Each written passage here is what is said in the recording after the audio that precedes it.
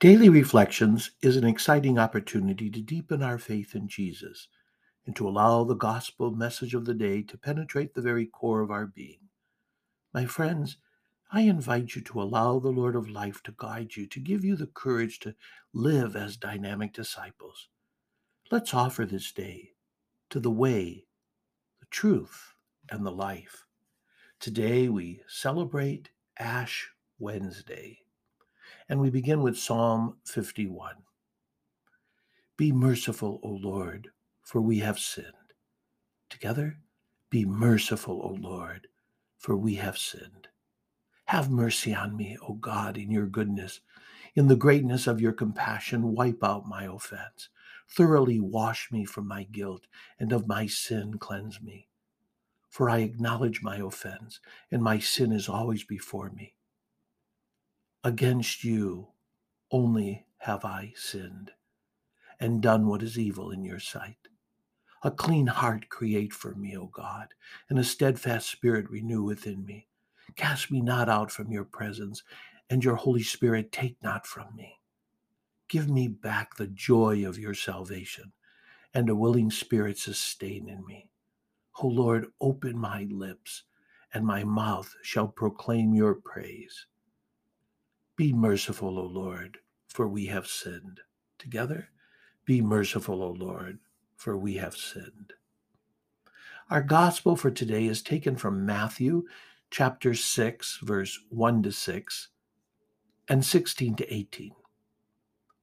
Jesus said to his disciples, "Take care not to perform righteous deeds in order that people may see them. Otherwise you will have no recompense from your heavenly Father. When you give alms, do not blow a trumpet before you, as the hypocrites do in the synagogues and in the streets, to win the praise of others. Amen, I say to you, they have received their reward. But when you give alms, do not let your left hand know what your right is doing, so that your almsgiving may be secret, and your Father who sees in secret will repay you. When you pray, do not be like the hypocrites, who love to stand and pray in the synagogues and on street corners, so that others may see them. Amen, I say to you, they have received their reward. But when you pray, go to your inner room, close the door, and pray to your Father in secret, and your Father who sees in secret will repay you. When you fast, do not look gloomy like the hypocrites. They neglect their appearance, so that they may appear to others to be fasting. Amen, I say to you, they have received the reward.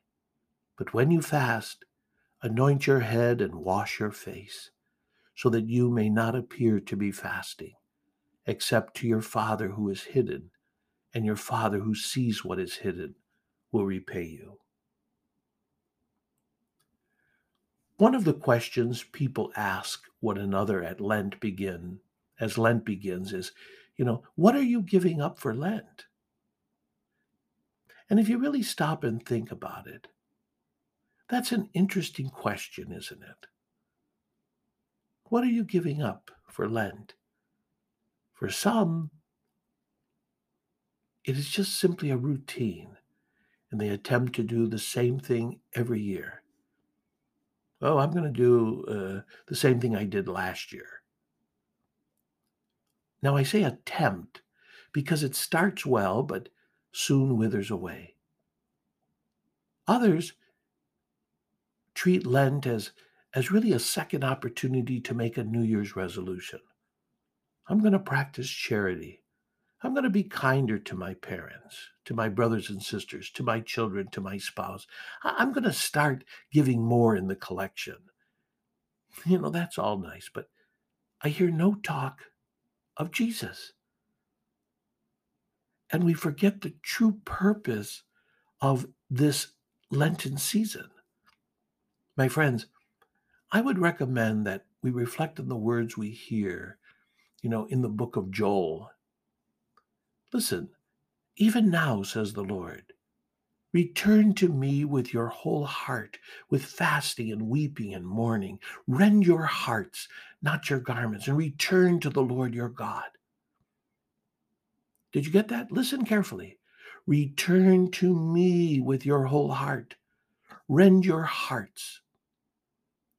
To rend your heart is to acknowledge, first and foremost, I am broken and I need God's merciful forgiveness. Rend your heart is a desire to build your relationship with God. I know in Psalm 34, verse 19, it says, the Lord is close to the brokenhearted. Save those whose spirit is crushed. And so we pray, Lord, be close to me this season of Lent. And so the very first thing I highly recommend is to ask some crucial questions. Why am I not going to church? Why am I not praying like I should? Why am I not taking my relationship with God seriously? Now, I can tell you point blankly the reasons. Food, drink, entertainment. Those are the easy answers. Worldly enticements like your phone, getting trapped in social media, watching so much TV. Sometimes we kind of center this around children only, but every adult is so memorized by all of this that there's no room for God.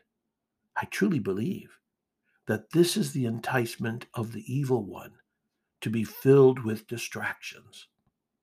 I'm reminded of the devil in Genesis chapter 3, verse 1 to 7. Satan told Eve that if she eats from the tree, she will be like God, knowing good and evil. The woman saw that the tree was good for food and pleasing to the eyes, and the tree was desirable for gaining wisdom. That, my friends, is lust of the eyes. Satan uses this trap to try to get people to entertain fantasies in their thought life. Unfortunately, those fantasies often turn into reality. Having seen it, she tasted it. This is the lust of the flesh. Likewise, Satan wants us to gratify our desires immediately, whatever they might be: food, sleep, sex, pleasure, possessions, and so on. We need to tackle this head on. This Lent, we need to tackle it. And secondly, besides all those questions, we need to understand that only God can give us true security.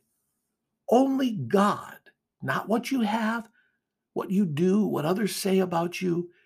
Only God will give you true security. In Psalm 27, we pray, one thing I ask of the Lord, this I seek, to dwell in the Lord's house all the days of my life, to gaze on the Lord's beauty, to visit his temple. For God will hide me in his shelter in time of trouble. He will conceal me in the cover of his tent and set me high upon a rock. Lent is about healing your relationship with God. Everything you do should be to turn to God with your whole heart, your whole soul, and your whole mind. Our Lent is about giving God the glory. Along with prayer, St. Augustine describes fasting and almsgiving as the two wings of prayer because they are signs of humility and charity. I need to fast to clear my thoughts, my words, my actions, to be free to give my attention to Jesus who died for me. Fasting from food is a reminder of our abundance and a way to walk in solidarity with people around the world who struggle with daily hunger and starvation. It's good to pause to remember families that face hunger as you fast. I need to give to the poor, give to my church, give to lift up others. I strive to make the needs of others people my own. One of the central lessons of the cross is compassion. Sharing our material goods is often just the beginning of real Christian giving. We're also called to share our time, tending to people in need. And so, my friends, we embrace Lent um, in order to journey toward the celebration of the paschal mystery of our Lord. And we do not make this journey alone.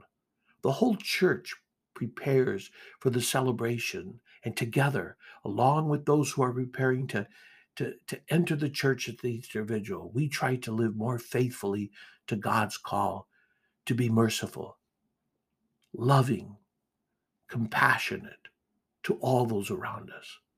Our acts of love through sacrifice and prayer are a tangible witness of God's love to those around us.